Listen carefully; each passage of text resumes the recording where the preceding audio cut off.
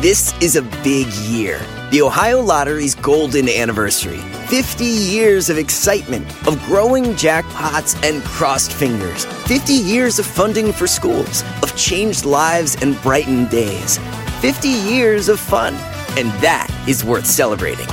So watch for can't-miss promotions, huge events, and new games that will make the Ohio Lottery's 50th year its biggest one yet. Learn more at funturns50.com. You ever meet someone who seems kind of off? Whether it's a creepy neighbor or a random phone number that keeps calling you, Truthfinder has you covered. You can search for people by name, address, phone number, email, and more. Truthfinder can be especially helpful for running confidential background checks on anyone you're planning to meet from online dating apps.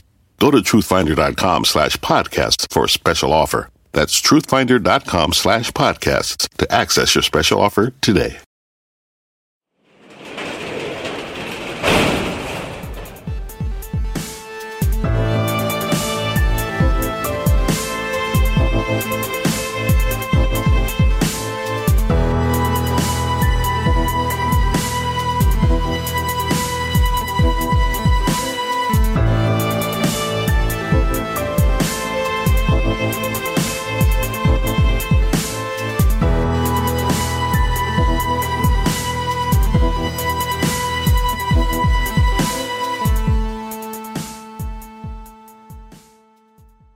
Welcome to True Crime Garage. Wherever you are, whatever you are doing, thanks for listening. I'm your host, Nick, and with me, as always, is a man who just rediscovered his first love, bourbon.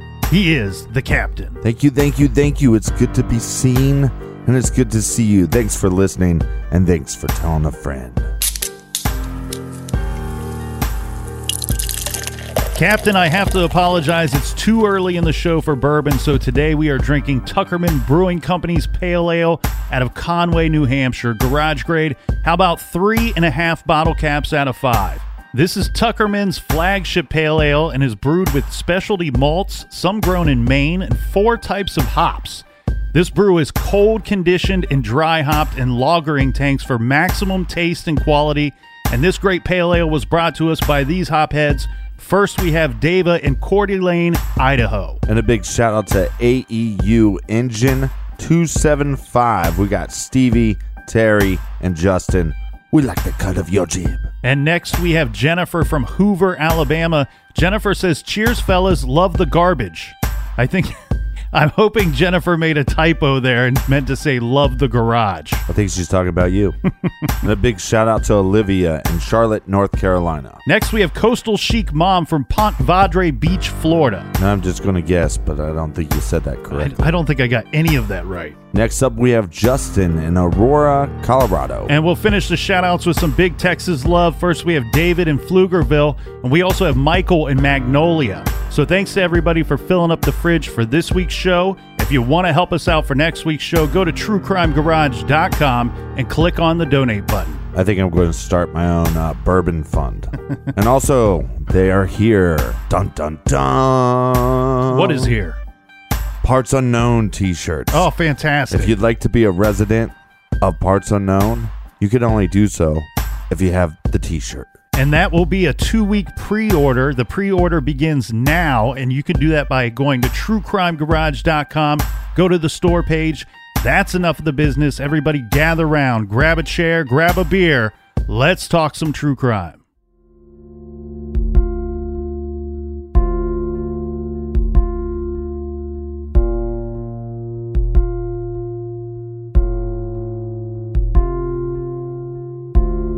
On the afternoon of Monday, February 9th, Mara Murray left the University of Massachusetts campus. Before leaving, she emailed her professors, saying she was taking a few days off due to a death in the family. Around 4 p.m., Mara withdrew nearly all of her money from her bank account at a campus ATM. It is believed that she left the university campus shortly after this. At 7:27 p.m., over 100 miles away from the UMass campus, a woman living in Haverhill, New Hampshire, reported a car accident on a sharp corner of Route 112 near her home. Mara Murray had wrecked her car, At 7:29, an officer is dispatched to the scene of the accident. At 7:30, Butch Atwood is driving a school bus returning to his home when he spots Mara and her wrecked vehicle on the side of the road. He stops and he offers her a ride to his home so they can call in the accident. Mara is not interested in going with Butch. Butch asks her if she would like for him to call the police. Mara says no, that won't be necessary. I've already called AAA for roadside assistance. However, Butch knew she was lying because there's no cell phone service. Upon arriving home several minutes later, Butch reported the accident to emergency services. At 7:46 p.m., Cecil Smith, a local police officer, was the first to arrive at the scene. Mara's vehicle is still at the scene of the accident, but Mara is nowhere in sight. At 7:54, a be on the lookout call goes out. Officers should be looking for a 5'7" female who left the accident scene on foot. 2 minutes later, EMS and firefighters arrive on the scene. Butch Atwood, the driver of the bus, reported that Mara was, to his knowledge, alone. She appeared to be cold, possibly frightened, possibly intoxicated. At some point during this very small window of time, Mara Murray went missing. To this day, Mara's family, especially her father Fred, are still looking for her. Mara Murray simply vanished that night.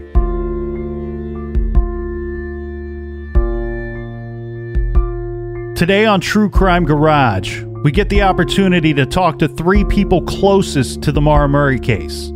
True crime author James Renner and host Maggie and Art of the Oxygen 6-part documentary series The Disappearance of Mara Murray.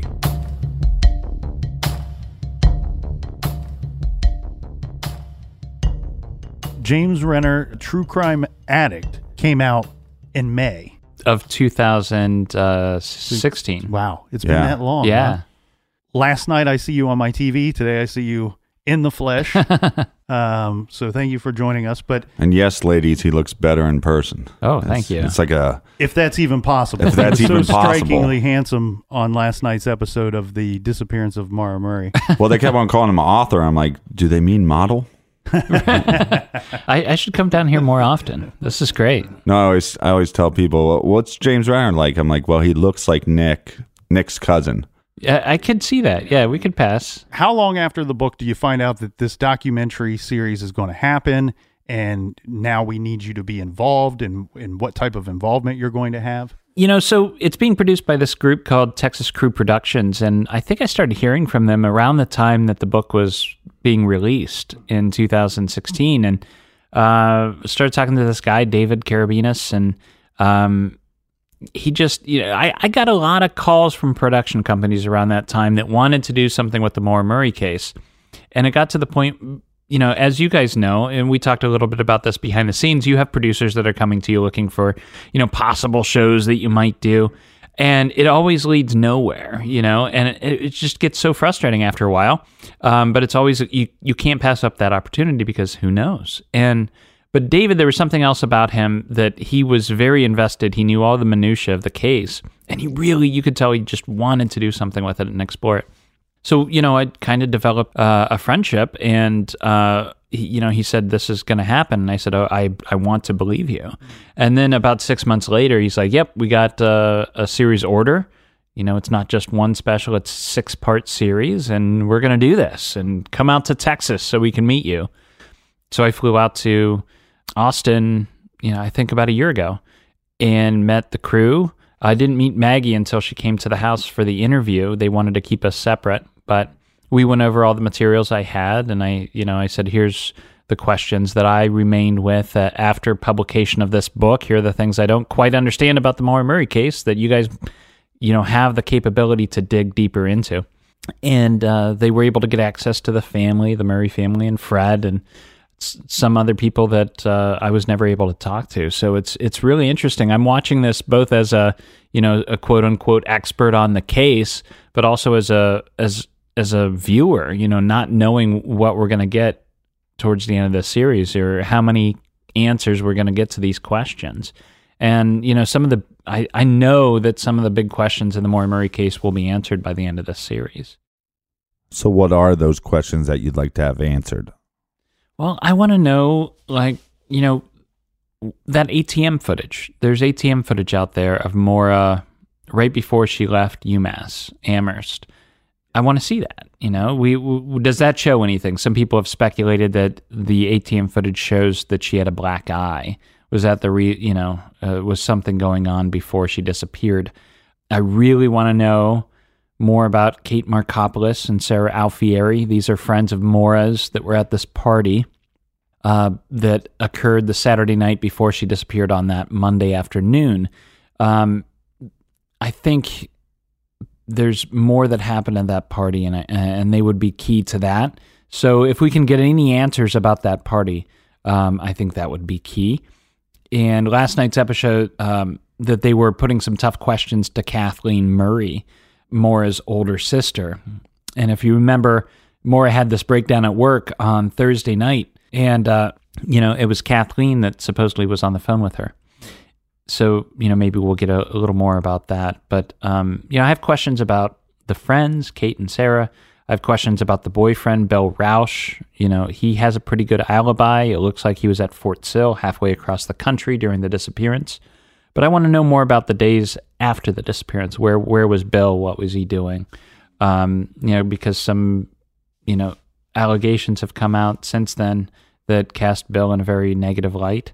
So yeah, there's a tons of questions. The big question that I really hope we get some sense of an answer to by the end of the series is what Maura was doing up in the White Mountains. Because this has always been a double mystery. It's like, what happened to Maura Murray? But what was she doing in the White Mountains to begin with? And I think if we got the answer to that question, we'd be a lot closer to figuring out the other. Well, there was that information that came out about the University of Massachusetts having a cabin up in that area. And I think it points to it's probably the most likely place that she was heading. Didn't you, along with Tim and Lance from the Missing Maura Murray podcast, go up there and check out the cabin? No, I went up a couple weeks before they were up there. I think it just didn't work in our schedules. So I ended up going up there alone. I really think that cabin that the outing club at UMass was using, I'm 90% sure that was her destination that night. Right. I mean, she was headed straight that way. And then when, I contacted the manager of the cabin, and I said, do any of these names sound familiar to you? And I just gave him a list of everybody that Maura kind of knew. Right. And he got right back. He said, yeah, Hossein Baghdadi, which is the track coach that Maura was having an affair with. And that gave me chills. So we have that connection to the cabin. She might have gone up there with Haas. At the very least, Haas probably knew the combination to get into the cabin, because it's one of those push button things where like a realtor would use. Exactly. Yeah. And the combination hasn't changed in 15 years. And even if she didn't, there was ways to get into that cabin anyways. Now, Tim and Lance went up there and they filmed some stuff, and they came away thinking no way she could have got up there in the winter. But what they didn't, because they hiked, it's like a half-mile hike through the woods to get up there. What they didn't realize was that there's also an access road a little to the, I think a little north of where they entered. And at that access road at that time, you could drive your car all the way up almost to the cabin. Right. And people would stay there on the weekends, and people stayed there the weekend before she disappeared and the weekend after. And anybody with the outing club knew that cabin was empty during the week, and she disappears on a Monday. So all this stuff makes sense that was probably her destination. And I think a search of the grounds around that cabin would be something that should have been done a long time ago. With your interview on the show, you seem very adamant that she was pregnant. And that's one of the things that I differ with you on. I see where you're getting to that point. I tend to, as a journalist who's written about crime for a while now, I tend to put a lot of weight on the hunches of the detectives who investigate the case for many years. And the lead detective, Scarinza, who was the lead detective for many years on the Maura Murray case, told me, he's like, I think she was pregnant, based on the searches she was doing on her computer. And some people will say, well, when they found her car, there was birth control in there, Right. With some pills missing. It's like, yeah, she didn't take it with her, Right. because she didn't need them anymore because she was pregnant. Everything that she had a bunch of junk in her car, Right. that she was just carrying around, and Or the fact that it was left in the car speaks to the fact that she was probably pregnant, in my mind, anyways. Yeah, or she started taking a cycle and then she stopped that cycle and then she started a new one. Yeah, who and knows? then found it later. But, because they were kind of talking about that last night on the show was, she was in a class for nursing. Yeah, And, I think that's a stretch, though. yeah, but what I don't think is a stretch is that I'd say most females from the age of 20 to 35, that if they have ever, like maybe their period is late, they might not have missed it, but they're late, that they start Google searching this stuff. And especially nursing students, they're more likely to. Right. Did you ever ask your wife, like, how many times have you? Right. And again, we've got three dudes here talking about the nature of periods in, 21-year-old Experts. females. I mean, that's a whole can of worms I don't really know much about, nor cared to. Right. But my question is more, other than that search. Yeah. Other than the search, what do I have to? Because it provides, in my mind, a clear motive for her to not only run away, but to remain hidden. Right. When you consider what was going on with Bill Rausch. And if she realized that she was pregnant with Bill Rausch's kid, I think it gives her motivation to leave at that time, and motivation to remain off the grid and hidden, because she would never want custody to be an issue. Right. It's no doubt in my mind that Bill has some issues with violence against women, and for that matter, I do believe that Moore would also want to, get away from her father and some family members there too, which is a hard thing to say, because the father's still out there and he's looking for his missing daughter, and I don't think Fred Murray knows where she is. I don't know that if Moore is alive that she would want him to know. Because you have kind of speculated in the past that maybe he knew, or possible members of the family knew. I just, it's weird because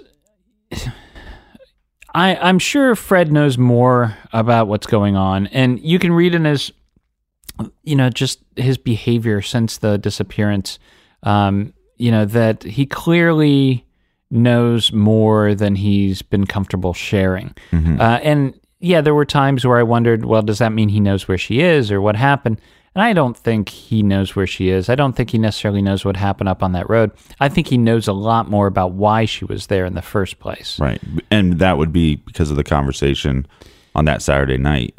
She wrecked his car. He was visiting that weekend, which is weird too. He's got $4,000 in cash. He wrecks her car, and so was there an argument about that? Did he say some mean, nasty things? Was that the straw that broke the camel's back? And she's like, "Fine, I'll put you in my rear view too. See you later."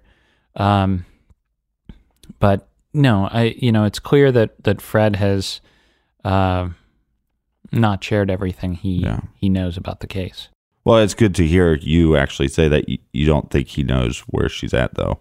I don't think so.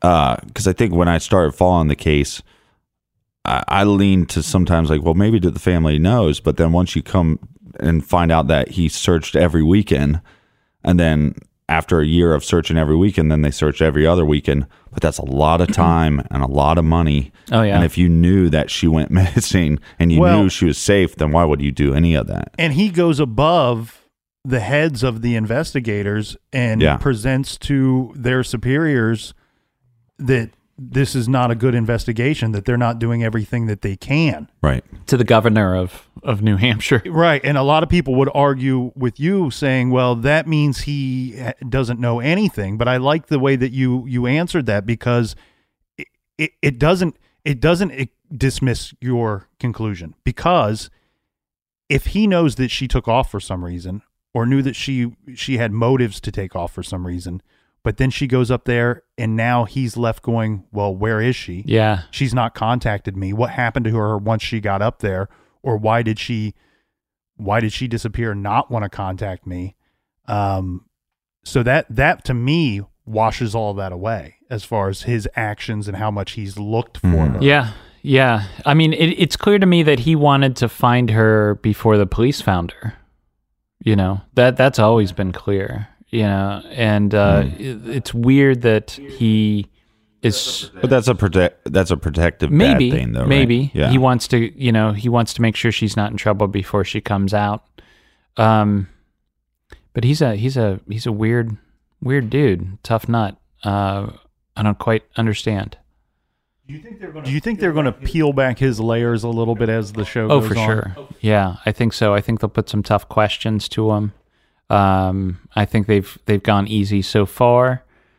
So it'll be interesting to see how he responds. Yeah. You know, when they start asking the tough questions about what he knows and what he doesn't know. I think we're only 2 episodes in, but it seems like Maggie is on this search for that there's a couple of these what ifs, and we're going to get to these what ifs.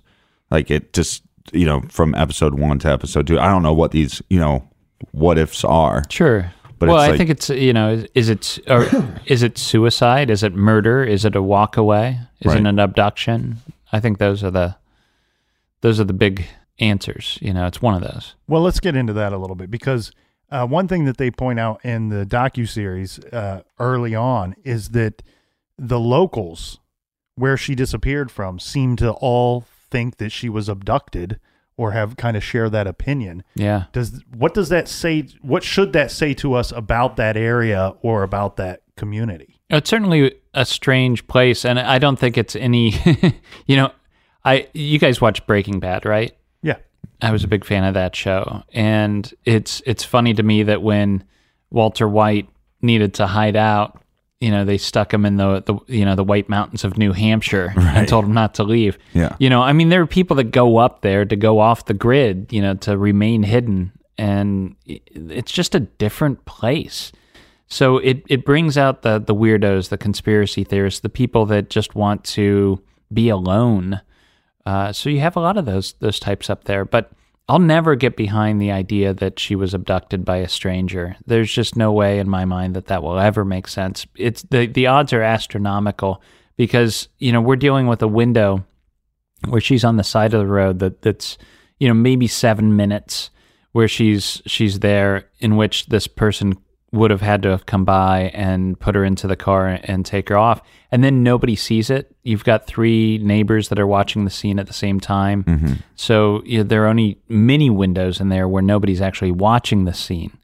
So it's just, improbable that a person that has that capability of murder and abduction would happen upon her in that window and then not be seen. It makes much more sense to me that she would have been traveling in tandem with somebody that she knew, and that person was the one that came back around and picked her up and took her off, because that interaction would only have taken a couple seconds.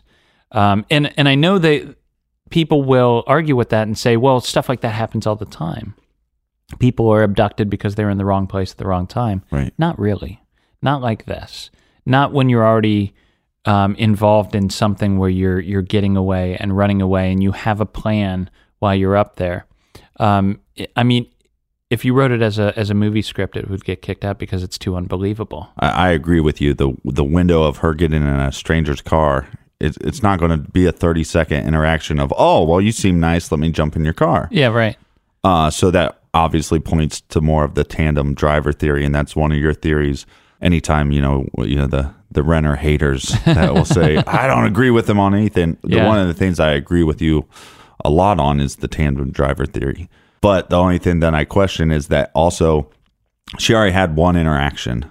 Mm-hmm. And now this fight or flight mentality is going to take, is going to keep building stronger, especially now you have a guy that is going to go call the cops. Right. So would she have been more inclined to take the next offer? Right. Hey, I can help you. Boom, I'm in your car. Yeah. So I think that might be, because there wasn't one interaction, I don't want to rule that out completely. Because of the The search dogs? Yeah, the search dogs stopping in the middle of the road. I always thought that was a key piece of evidence that she obviously got into a car. For sure. If she were a child or a teenager walking down the street in our neighborhood during broad daylight, and then she goes and she disappears, and they know what route she was traveling, if you put search dogs on that and the dogs stop in the middle of the street, the investigators always say that when scent ends, they got in a car.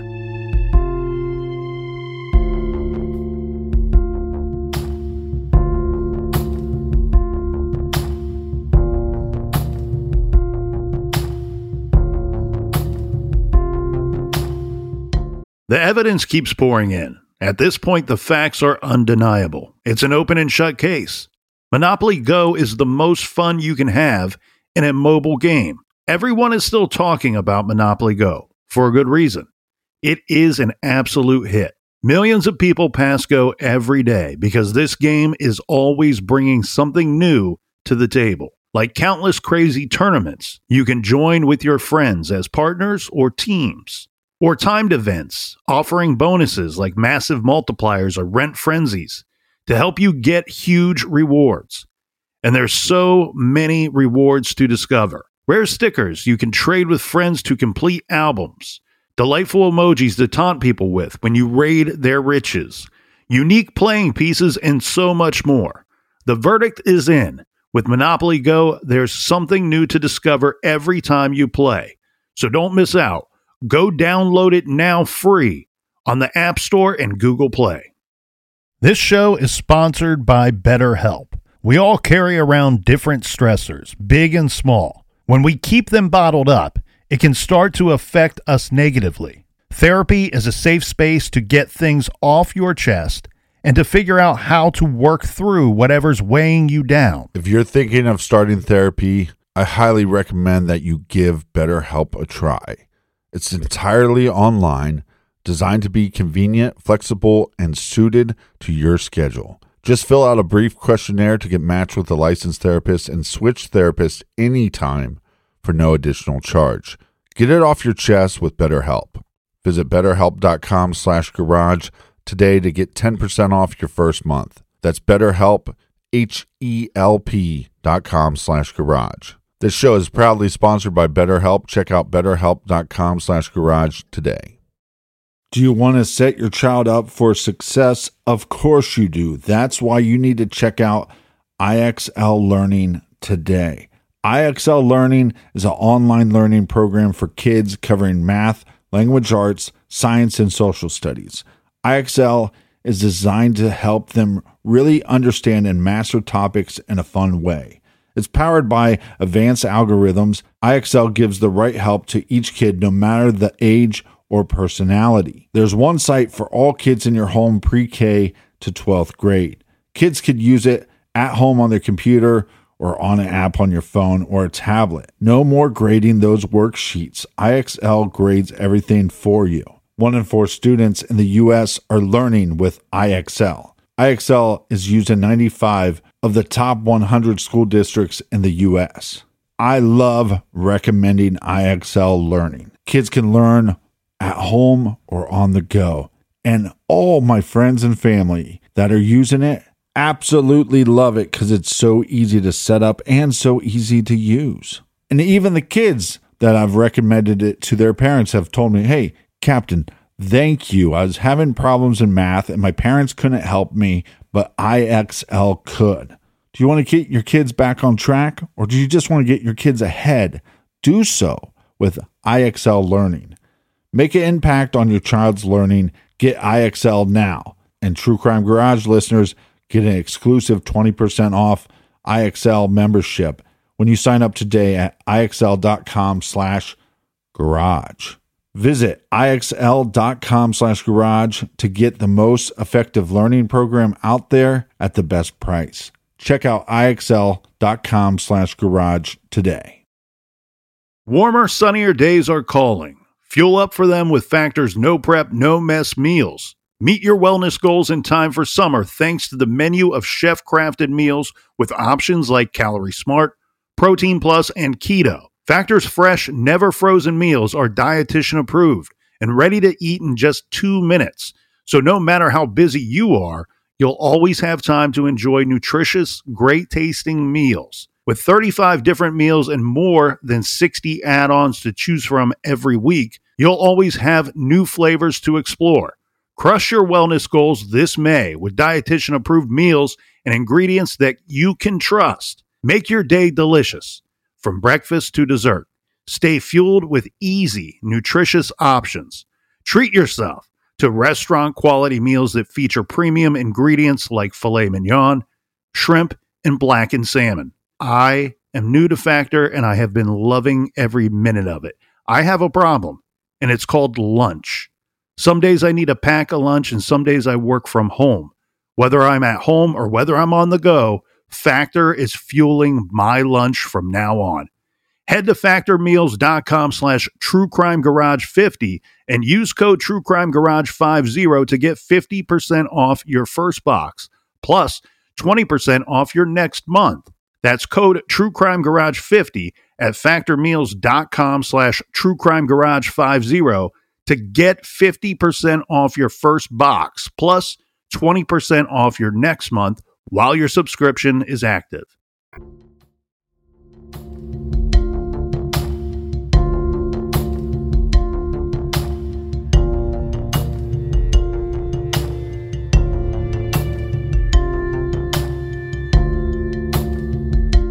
First off, Maggie and Art, thank you for joining us in the garage. The captain and I have both been really enjoying the Disappearance of Maura Murray 6-part docuseries on Oxygen. The first thing that we both took note of was that you both came into this case to investigate, and you didn't seem to be showing up with a theory that you wanted to prove. You seem to be letting the investigation go where it led you.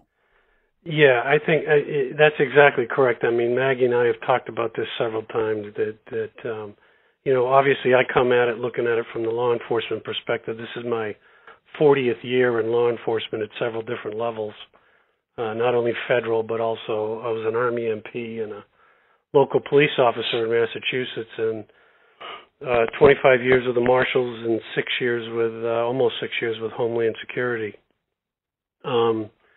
And Maggie brings that investigative reporter, that investigative journalist side to it, and comes from a whole different angle than I do.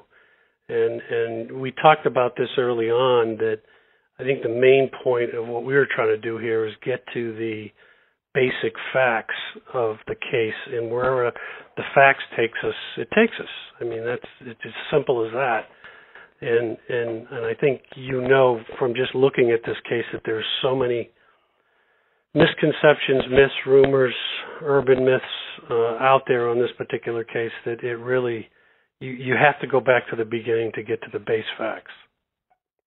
Well, I think the thing is, too, is that Art, a lot of people would look at him and think, oh, he's just a cop and he's on the cop side. But I was surprised when I met him that he was even willing to talk about a police conspiracy and talk about dirty cops. I mean, it just goes to his credibility. He didn't care where the evidence took him. If it took him to dirty cops, that's where we were going. He wasn't afraid to, break that code of blue and go over that line. And I think that is really crucial to look at in this case, that he didn't come into this biased and I didn't come in biased. I had no idea about anything.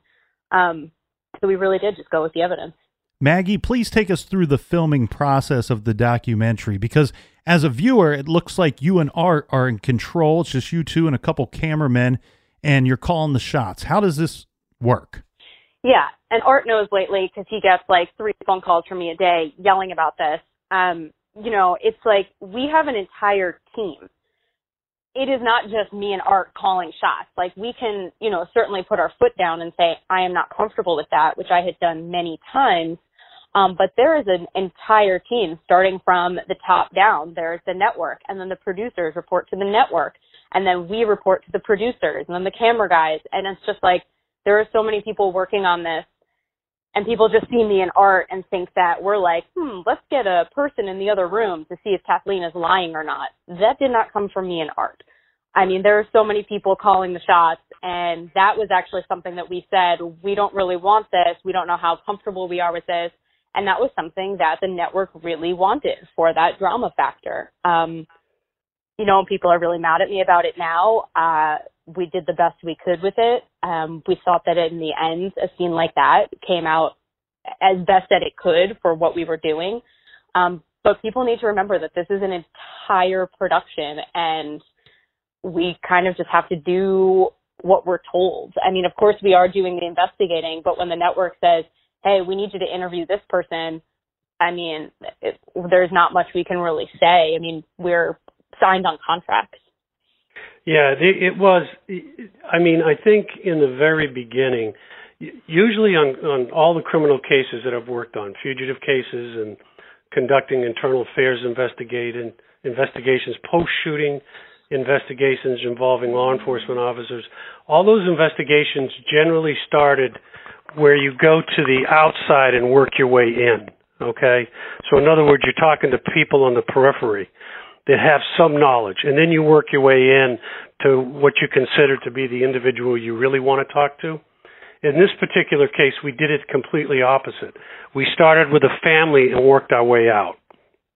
And I think that gave us the opportunity to at least have a lot more say as to who's going to be interviewed and which path we would take down, which avenue we would go down. And there were some, you know, obviously some tense moments between us and you know, sometimes they wanted us to do something that we didn't want to do. But generally, I think the overall scheduling and the people that we interviewed kind of fell in line. But we did have a few conflicts with them, but we were able to work through it. We did. I think the show ultimately turned out to be a pretty good representation of how Art and I would you know, if we were in control, have it done. You know, we really wanted to talk about Jane and John Doe's and that whole system. That never made it into the show, and that was something we felt really passionately about getting in, and it just didn't work out. So it is difficult, and people need to understand that. Yeah, and dealing with I mean, we had at least three cameras on every shoot. We had GoPros, we had all these different angles that were taken of everything that we were doing, and there was probably 300 hours taken of video. That's not counting B-roll. So you triple that for B-roll. So we had close to 1,000 hours worth of film that had to be edited down to 6 hours. Now, each one of our interviews averaged, you know, about an hour to 90 minutes. So what you're catching is like 5 minutes of the highlights. And I think that's important to know, because when you spend an hour and a half with somebody and you're interviewing them, and in fact, I think Kathleen's interview, Maggie, took 3.5 hours? 3.5 hours, yeah. Yeah, and it's cut down to like maybe 5 minutes of highlights. But the point being, when you spend that much time with somebody, you can figure out what's going on. You know, are they holding something back? Are they not telling me something that they don't want to be known? And that's where, you know, you spending the time on these interviews doesn't get translated into the actual show. What was your initial thought on James Renner, and maybe what were your thoughts on him after the whole production? Hey, Art, you want to answer that one? Yeah. I mean, I think, listen, he uncovered a lot. He did. He uncovered a lot of information. You know, obviously he wrote his book about it. I think he made a lot of assumptions based on information that wasn't really corroborated, and that's one thing we tried to do. Maggie and I had many conversations about eyewitness statements and how you have to corroborate everything you get, and that's what we actually tried to do was really corroborate this information and not just take one person's word for something without getting, you know, one or two or even three methods of corroborating that type of information. And I think James's book was more about his kind of walk through this case and process as opposed to the actual investigative portion of the case that we did. I think that's the big difference in what he did compared to what we did. Yeah, Renner, I mean, he did a lot for the case. When we were going back, I mean, even now, Art and I are going back after every episode we watch and just trying to remember, like, okay, where did we get that piece of information from, and where did we get that? And we always make sure we have sources and the documents. And some things we realized, like, that came from Renner, and he uncovered a lot of stuff. Like, I really credit him. We would not be here without him. Without his book. I mean, he had his blog since 2012 that really brought this case back to light. And then, you know, Tim and Lance hopping on and making the podcast kind of, you know, as they met Renner. I mean, full credit to Renner. We would not be here without him. The documents that he got really, to me, was the key. He was able to get a hold of a lot of documents and talk the people that he was able to talk to had some pretty credible information. And I think that was the key part for us. That really started us moving in the correct direction. It did. I mean, Renner shared all of his documents. I mean, he was so helpful. He's still helpful. I mean, it's really crazy. I mean, he will, like, see me going at it with people on the internet, and he'll just send me an email like, hey, look, the internet's nasty, Maggie. Like, you just gotta just take a breath, take it a step at a time. And it's just like, what the fuck, James Renner, like, just sending me these emails. Like, he's just such a nice guy, to me at least. He's been really helpful. He's been really supportive, and you know, that's what I think about him personally. Coming from different backgrounds, how did the two of you kind of game plan and strategize what you wanted to do with this investigation?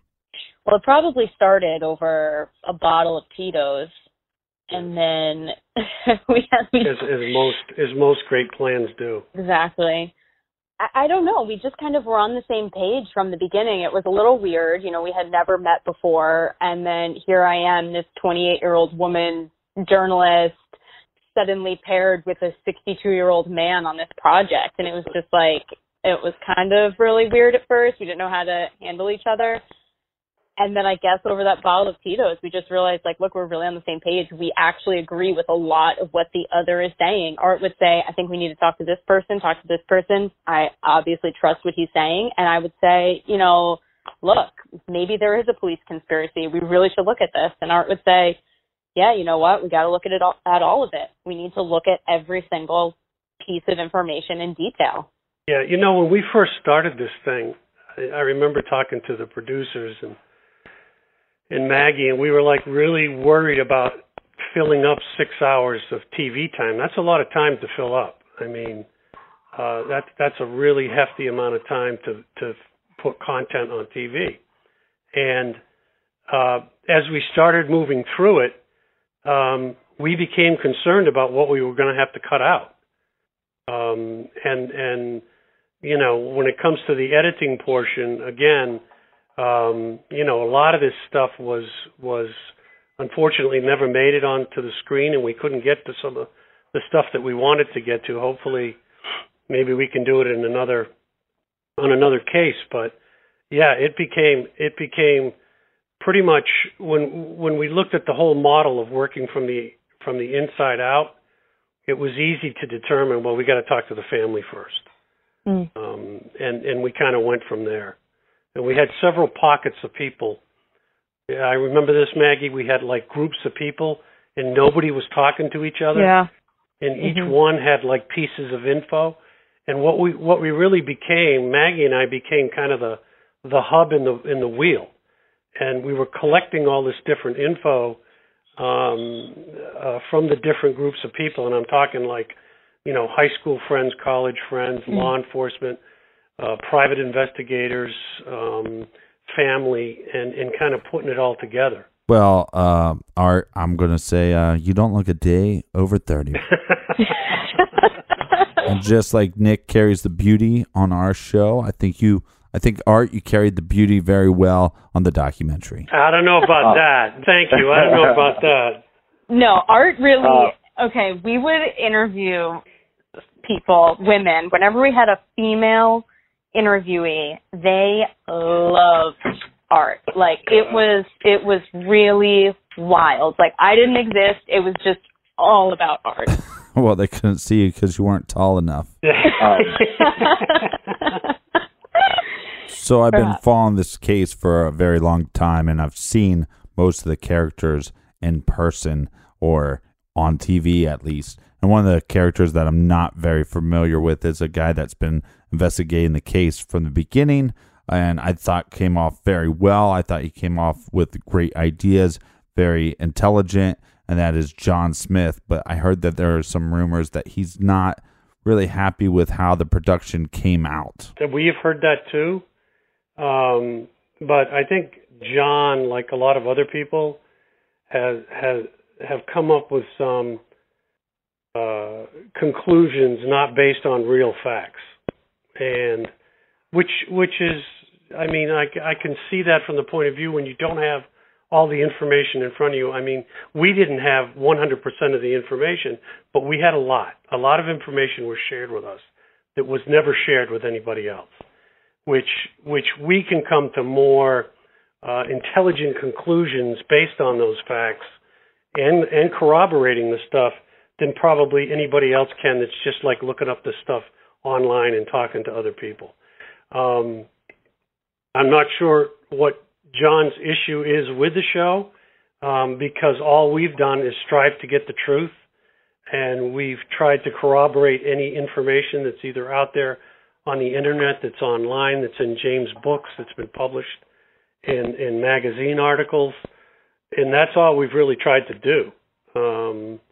But there's so much bogus information out there that people have relied on that really was that it took us a lot of time to wade through a lot of that stuff and actually come up with facts as opposed to just conjecture and then basing conclusions on wrong premises. And I think a lot of people have done that, and we see it online all the time. What was the hardest question that you had to ask during the interview process, and to whom?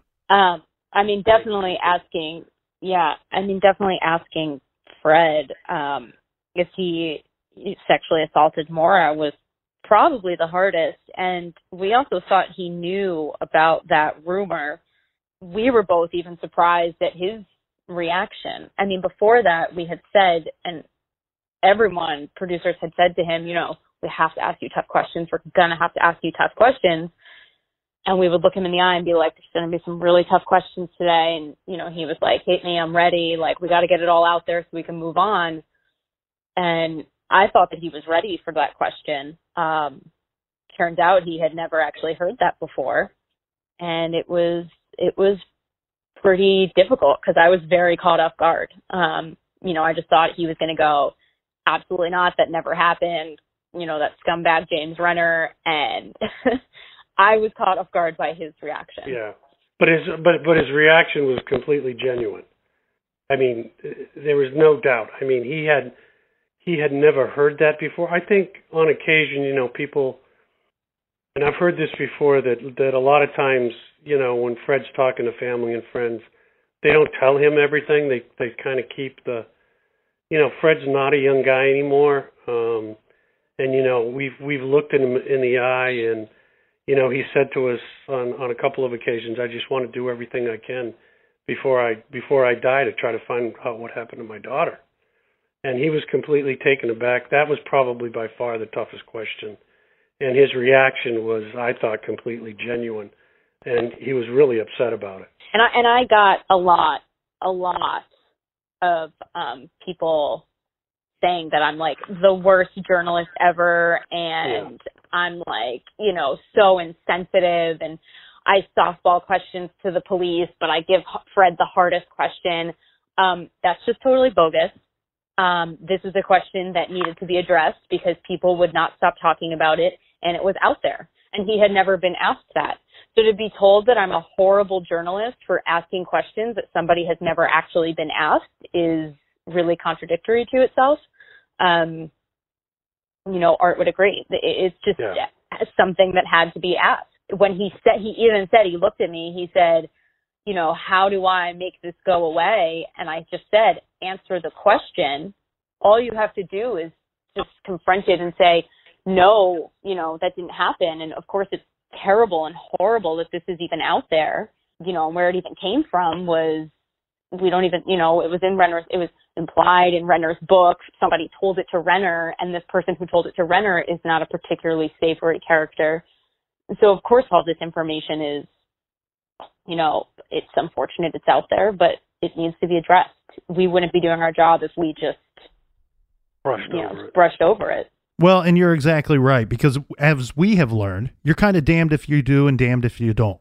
If you hadn't asked that question, there would have been the same number of people coming out saying, well, you didn't ask Fred the hard questions. And I don't think we softballed the police either. I mean, they're saying we softballed the police. We asked them every single question anyone else would ask them. I would like to know what questions they have for the police that we did not ask. Right. While we're on the subject of talking to Fred Murray, Art, one thing that I noticed throughout the documentary was that when you are asking questions, you're very busy with pen and paper, jotting down notes, taking notes. And when you spoke with Fred, there was a much different approach. You put the pen and paper aside and you were really focusing in on his face and his eyes. We all know that Fred's a animated character and he talks with his hands. What was your strategy there? I know Fred. I've met with him several times off camera. I mean, he works at a hospital on Cape Cod that I actually visit the town quite a bit, and I've actually bumped into him on the street downtown a couple times, unrelated to this. And this was going to be probably the toughest interview we had. We probably sat down with him, Maggie, 3 or 4 times? Yeah. I think for different interviews. And this was going to be the toughest one. And I just wanted to look at his reaction to all this. And I kind of knew what he was going to say anyway. When you see me taking those notes, generally it's because this is the first time I've heard this stuff.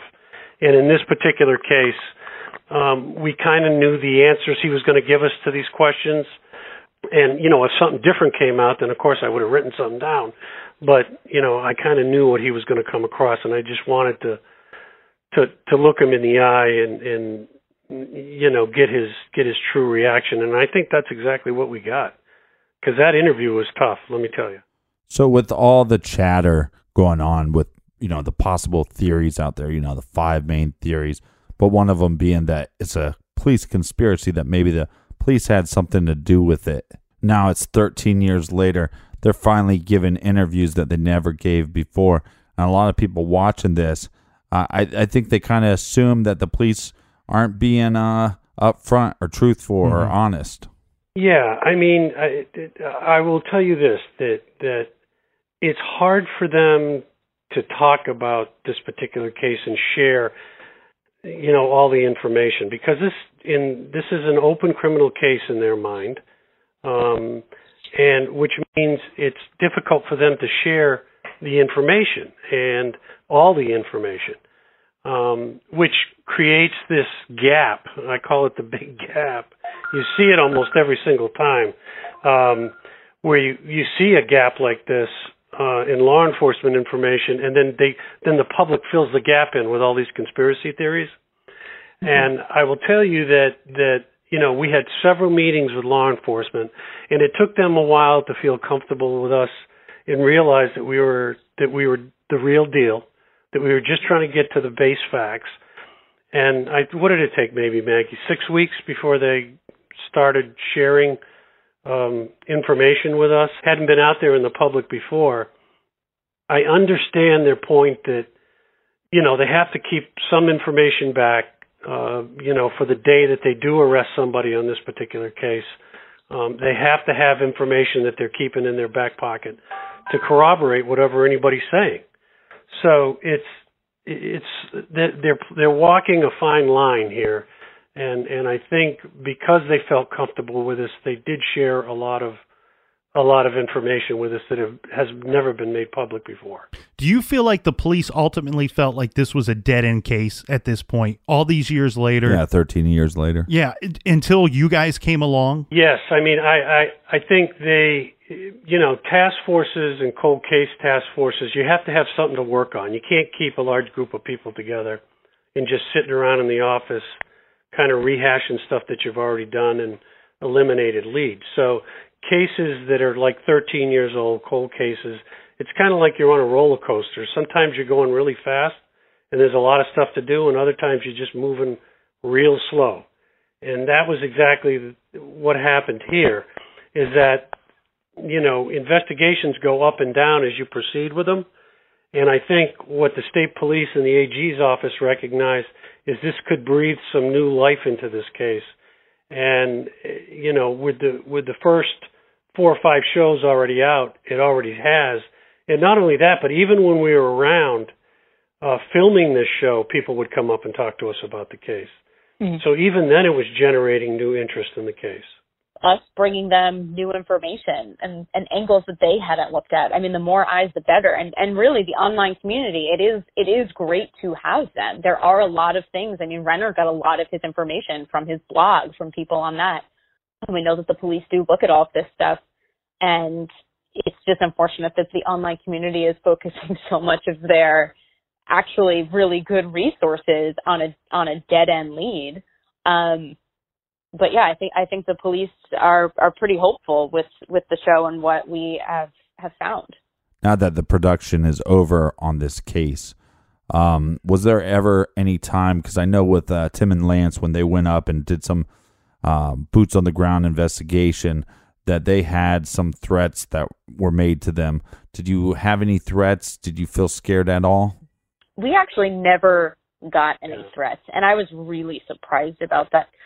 Yeah, I don't think that we were ever scared. I mean, we had gone into a few interviews that didn't make it into the show, into some pretty seedy situations where it was the first time that I looked at Art and said, "Do you have your gun on you?" And he did. But that was probably the one time. Yeah, there wasn't much. I mean, I've been in a lot worse situations, I can tell you that, than this. And I thought the whole thing regarding Tim and Lance, that was all very strange stuff, interesting and strange. But that I think we had any issues, I don't think so. Over my career, I've been threatened many times, and God, there was a portion of my life where I had my children under protection. So did I think any of this stuff was going to come back? I wasn't worried about it. So it's, I don't think it's one of these, that part of New Hampshire is kind of like people move up there to be alone, like leave me alone type scenario. I don't need the government poking around in my business. And I only talk to law enforcement when I have to, which is fine. I mean, that's what makes us a great country. You can do what you want to do. But I think maybe with Tim and Lance, people took exception to that and maybe tried to pull some stuff online with them. Of course, we all want to know what happened to Maura Murray. But if you could have one of the smaller questions in this case answered for you, what would that question be? Good question. To me, it's always been about Maura. I think there's a lot of stuff out there about a police conspiracy that, for all intents and purposes, there is no police conspiracy. We've almost ran that to 100% to the ground. And, I can say that Cecil Smith was at that scene in his SUV 001. And, as he said in his interview, ending in episode 4, beginning of 5, that's exactly what he was. I mean, everybody thinks there's this big conspiracy, but what they forget was, we're looking at it 13 years later and we've got hindsight. But what you forget is the police were responding to a simple motor vehicle accident, property damage, and it didn't look like anybody was hurt. And that held that way for probably a day and a half. I think for me, all of that will come out in the end. I think that when there's an arrest made or her body is found, all of these people that have been gung-ho on a police conspiracy are going to feel pretty silly about it.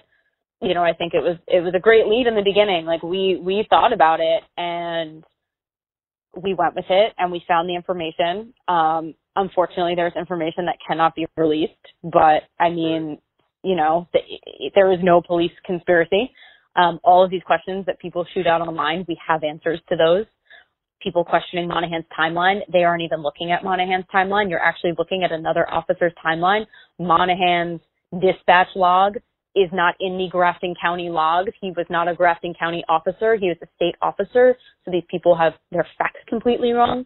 But anyway, so besides answering that, which will be answered, I would want to know where her body is, where her remains are, because that's where the evidence is. And that is key. Where is Maura? I've never found enough evidence to lead me to believe that she was going up there to commit suicide or take a break from her whole life. But there's definitely evidence that she was going up there and she was heading towards somewhere to take at least a break. Do you have any thoughts on where she was heading or who she was heading with? I think that Renner is accurate in that there was somebody else involved, probably. Whether she was going to meet a friend or somebody, I personally don't think that she was going alone. There could have been a tandem driver, like a friend or somebody. I don't think it was a tandem driver and somebody helping her escape. I think they were just going to clear her head. She bought enough booze for two people. I think that there was possibly somebody going with her to just spend the weekend, hang out, take a break. She had all intentions on coming back.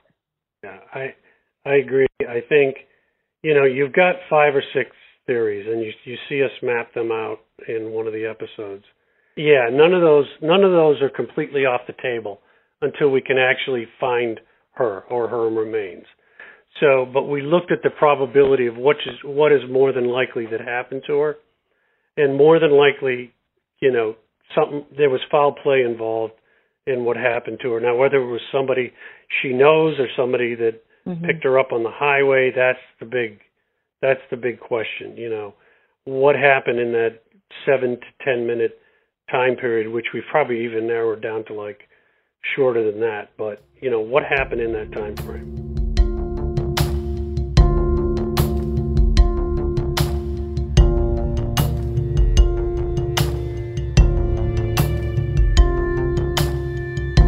We will see everybody back here tomorrow night in the garage, and until then, be good, be kind, and don't litter.